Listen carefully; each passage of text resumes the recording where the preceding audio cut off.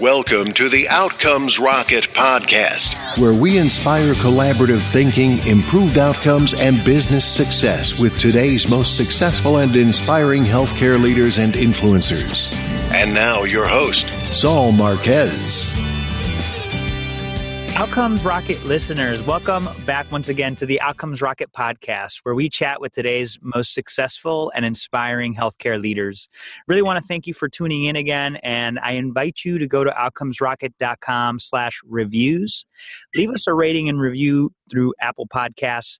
This gives us the information that we need to get this show to be amazing for you, so that you could go back and improve outcomes with what you do. So without further ado, I have an amazing guest for you today. His name is Dr. Michael Fratkin. He's a director and founder at Resolution Care. They've done an amazing job. It's really been just an opportunity for them to follow their mission to bring capable and compassionate care to everyone, everywhere.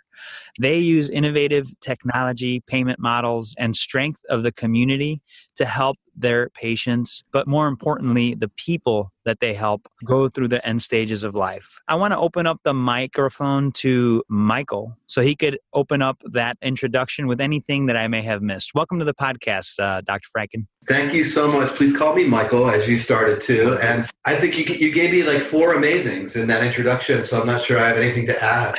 I'll go with all those amazings. No, the work that we do is amazing. The people that are gathered together that do all the work are amazing. The people we care for, amazing. So I see your 4 amazings and add 4 more. I love it. And, one of the things that I really appreciate you, Michael, is just you're a very present individual. And it's something that is valuable in today's day in health care. A lot of times they leave the care out of health care, and I think you do a really amazing job of that. So let me ask you, what got you into this sector to begin with? Oh, man. Well, I'll out myself. I'm 55 years old. I'm a dad. I'm a husband. I'm a brother. I'm a son. I got great friends. I hope to be a great friend, if that's what they say at the end of my life. That Michael, he was a great friend. That would be pretty good finish for my life. I started my sort of exploration around serious illness and end of life when I was just early in college, and a friend of mine who was gay and I started talking about all the young men that were dying of HIV.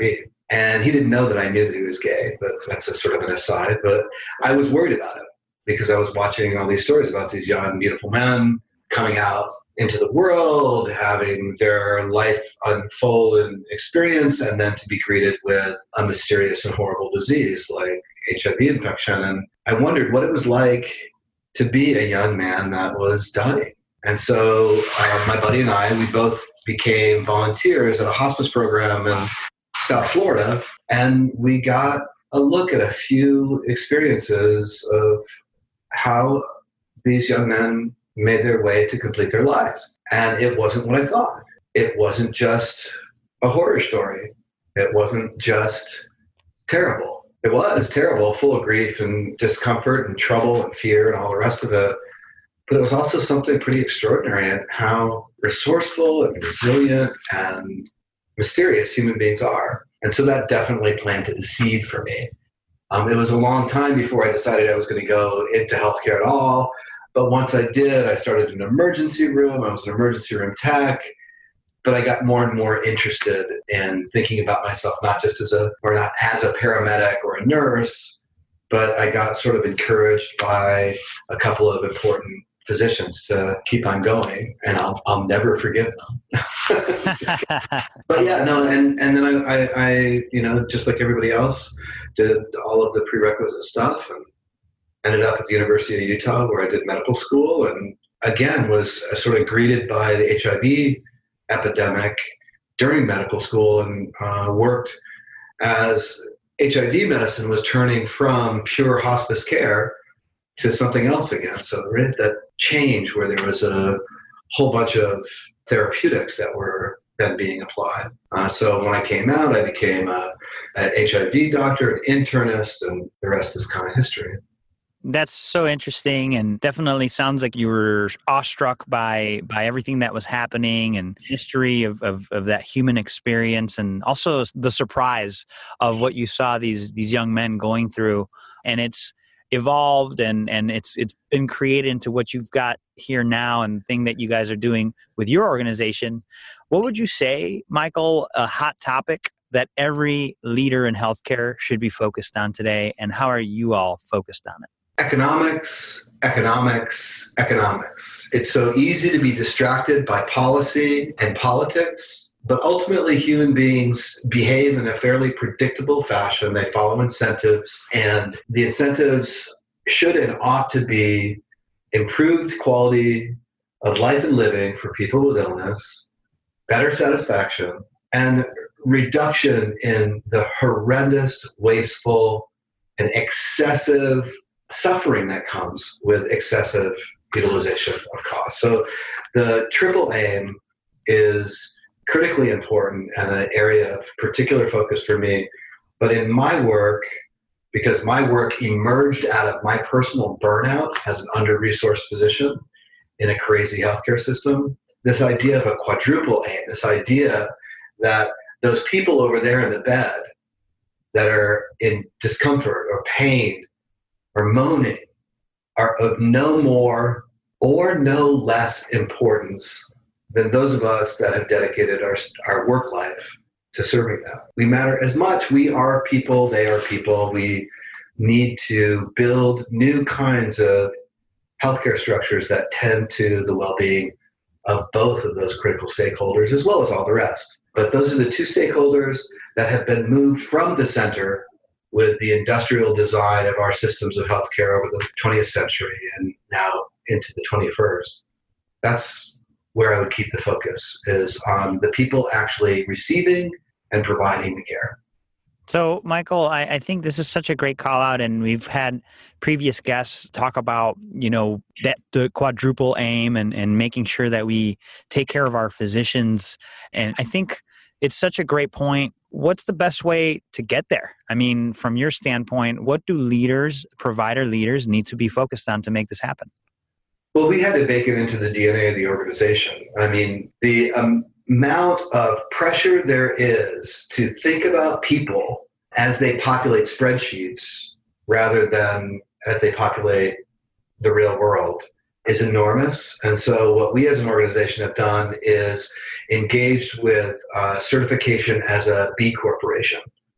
So for those that don't know anything about that, B Corps are organizations that have committed to a rigorous assessment of all of their practices and evaluation that measures and assesses all of their practices as an organization with all of their stakeholders. So including their workforce, the people they care for, the communities they're a part of, the environment that they're a part of. Companies that are willing to commit at the very core of their structuring to dedicate themselves to the well-being of all those stakeholders and to do good with their business are businesses that actually outperform the norm in terms of financial performance. And so by engaging with B-Lab and becoming a B Corp certified, it puts us in the same category of companies that have an identity that they want clear. So Patagonia, Ben & Jerry's, Method Soaps, New Belgium Brewery. There's quite a few companies that are willing to say out front, not only do they make a good product and provide an incredible service, but they take beautiful care of each other and themselves and the communities that they're a part of, as well as the planet. I think that's really great, and a distinction between what you and your team are doing and I guess the majority of companies in healthcare and outside of healthcare. One of the things that really got my attention, Michael, was a quote from one of your sites. It says, "We're an inspired team of palliative care professionals who understands that people are more than their bodies, more than their diseases, and more than merely patients." Walk us down that in the context of what Resolution Care, your team there, is doing to improve outcomes. Yeah, for sure. Well, I mean, I introduced myself as a dad and a husband and a brother and a good friend for good reason, because that's where I live. I happen to have a skill set as a physician, and now I'm currently functioning in the development of an enterprise. But who I am as a person is really at the core of how I make my way through life. And it turns out, it might surprise you, that that's exactly how everybody's doing it. They're doing it from the center of where they identify themselves. And so people who are sick do not identify with their illness unless that's sort of thrust upon them. People who are sick get who they are, but they're stuck in a system where, for example, a person, let's say with metastatic cancer who's undergoing cancer-directed treatment may in the last 6 months of their life have 150 visits for doctor's appointments, x-rays, labs, 150 times, leaving their home, getting themselves together, having their daughter take off half a day of work to drive them to the doctor's office, to walk into the door, to sit down in a crappy waiting room with 10-year-old People magazines and a bunch of sick people in it, to be sitting there and have another clipboard, that same clipboard shoved in your face for the 150th time, while you're noticing and asking yourself in a sort of distressed existential state, is that person next to me sicker than me? Am I sicker than them? Did that person cough something horrible in my direction? And to sit there so afraid 150 times in your last 6 months of your life, right? Those people begin to see themselves as a patient, and they are processed through a system that gets them into an exam room where a doctor sits down in the room and then turns their shoulder so that they can tap away at the computer keyboard and gather all the data that isn't necessarily there to serve that person, but is there to serve the box-checking, algorithmic, protocol-based guidelines that everybody's breathing down that provider's neck about. Mm-hmm. And then you reverse the direction and get them home. Resolution Care is a people-powered, technology-enabled palliative care service that takes care of people, not patients, in their homes, not in clinics. And so when we engage with a person, we send them, after we've gotten them trained, we send them an email with a hyperlink and they click on it and poof. Their healthcare team, the doctor, the nurse, the social worker, the chaplain, the community health worker, whoever, is right there with them, perfectly framed, not invading their house with a home visit, but right there with them to find out how we can be of service, whether it's to improve their symptoms, whether it's to help them understand their situation and the choices in front of them, whether it's to prepare with advanced care planning discussions and documentation, whether it's to coordinate family visits so that the other members of their family can all be put on the same page about what they're facing. We do that without having to drag people out of their homes and make patients out of them. I think that's really interesting. You've got a really interesting and very interesting is not the word, human way of taking care of this. You've obviously given the topic a lot of thought. You do something over and over again, it becomes part of your identity. And so how to deconstruct this system in such a way that helps treat people as people. And I think you guys have done a really beautiful job of that where you're at. What would you say an example of how this has helped families recently? Well, I could say that on Tuesday of last week, in caring for a guy, youngish man with a long history of addiction and a very serious head and neck cancer who was estranged from his family, we connected him and 4 members of his family in 4 different locations in the U.S. to talk it through. And he hadn't seen their faces for over 8 years. We walked it through and we talked it through and we let them know that his addiction was a big part of what was challenging his cancer care and how he really needed to be supported by his family. And so within 3 days, his sister flew out and is now providing caregiving. She's provided the structure that will get him out of the hospital, and then we'll complete his cancer care program, his cancer treatment, acute cancer treatment. And then as he recovers from that, we expect to help him relocate and resettle into his family back east. Without the technology, there is no family meeting. Totally. There is no talking through the complexities and issues facing an addict trying to find his way back to his family when he needs it. And so using this video conferencing technology, we were able to do something really simple. And it wasn't, how great is the technology? I don't even know how it works. All I know is that I can set it up and have human conversations with human beings seamlessly. Yeah, I think that's really important. And this is such a wonderful story. Super happy to hear that this gentleman was able to reunite with his family and now on a road of recovery. Whereas before, hey, you know, what could have happened to him? You know, I think it's likely. Well, I can say without our support all the way along over this last month, he couldn't have completed his cancer-directed treatment because he was too socially and behaviorally burdened by his homelessness and ongoing drug abuse. It took our advocacy and our holding his hand to get him the benefit of what could well be curative cancer treatment.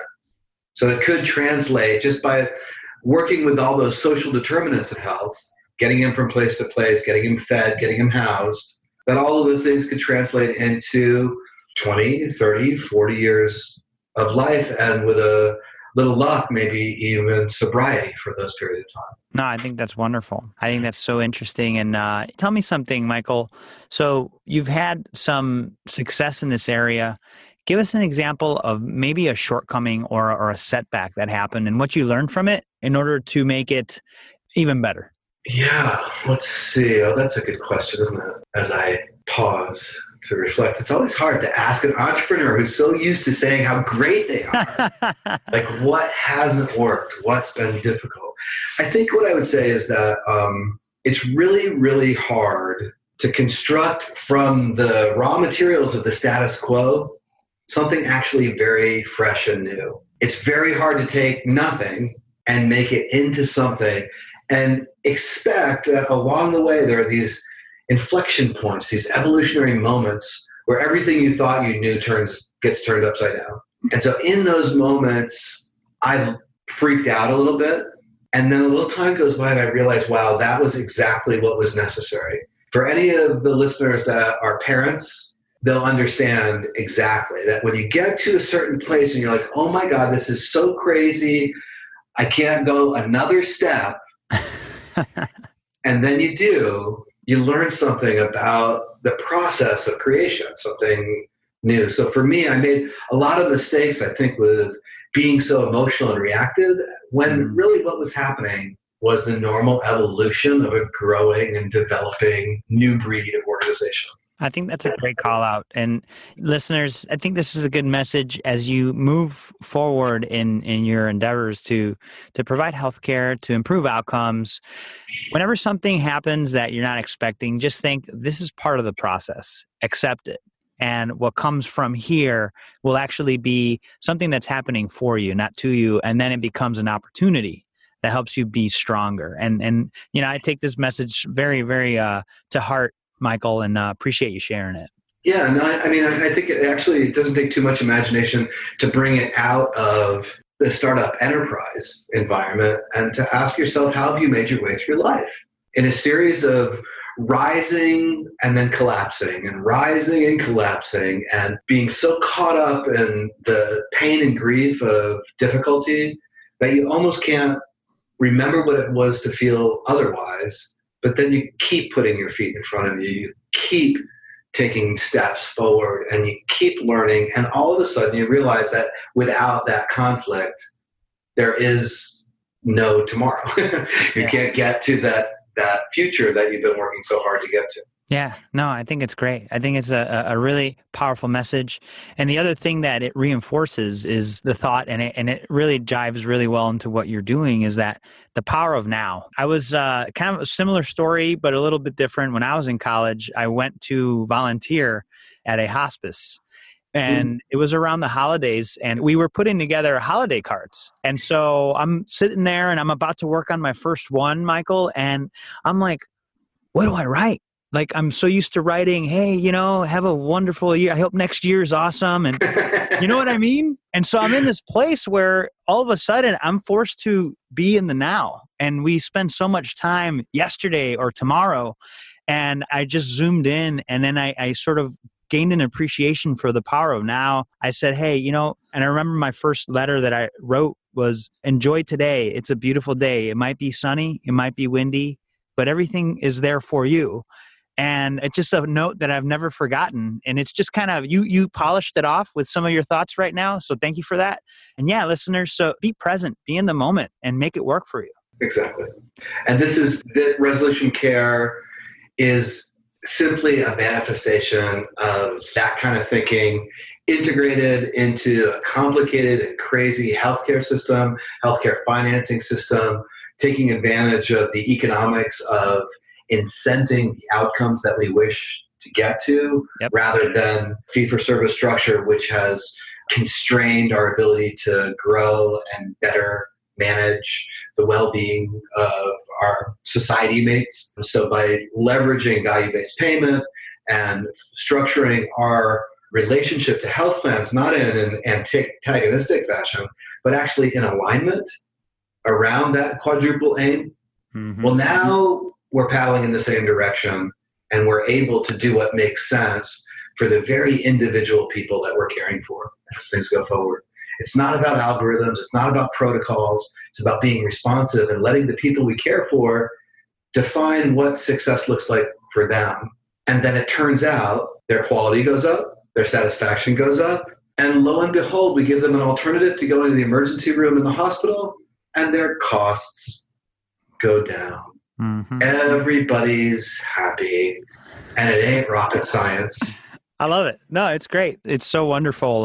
So we've got some really cool ideas cranking here, Michael. Let's pretend you and I are building a medical leadership course on what it takes to be successful today. It's the 101 or the ABCs of Dr. Michael Fradkin. And so we're going to write a syllabus right now for the listener. All right, we're ready to go. 4 questions, lightning round, and then finish up with a book. You ready? Yeah. Awesome. What's the best way to improve healthcare outcomes? Is focus on aligning yourselves with the people you care for and the people doing the care. Centering your care around the human stakeholders that need to be right front and center. What's the biggest mistake or pitfall to avoid? Getting sucked into the status quo, compromising too greatly for expediency, so that what seemed like a good idea to create something new turns out to be just another iteration of what's broken.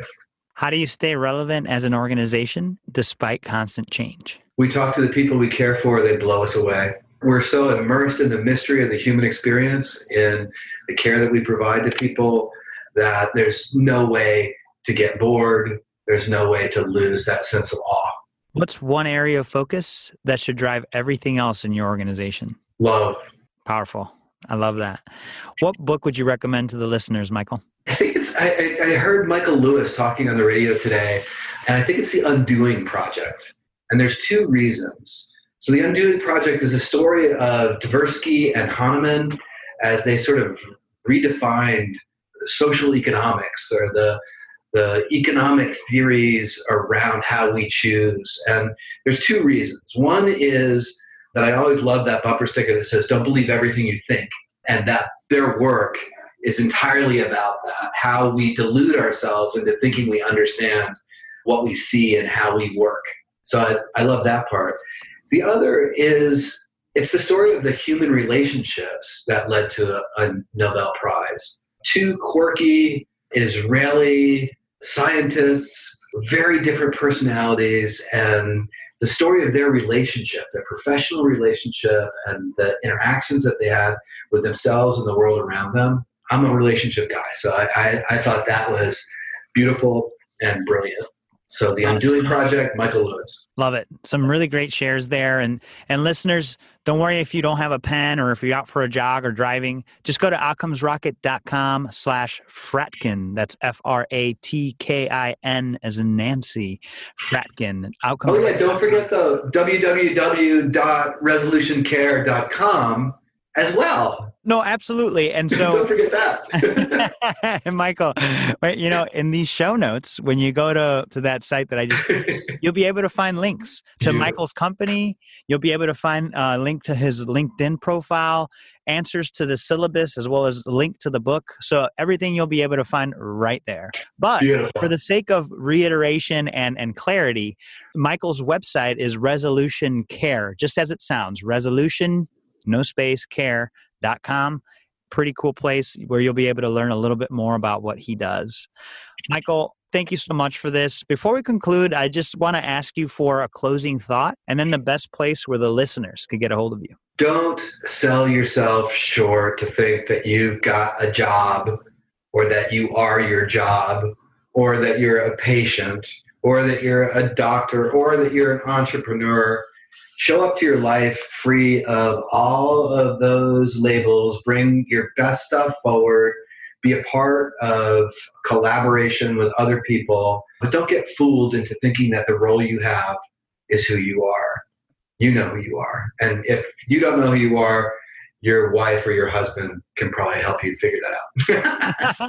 But yeah, I can be reached anyway. www.resolutioncare.com. Michael at resolutioncare.com, on Twitter at Michael D. Fratkin.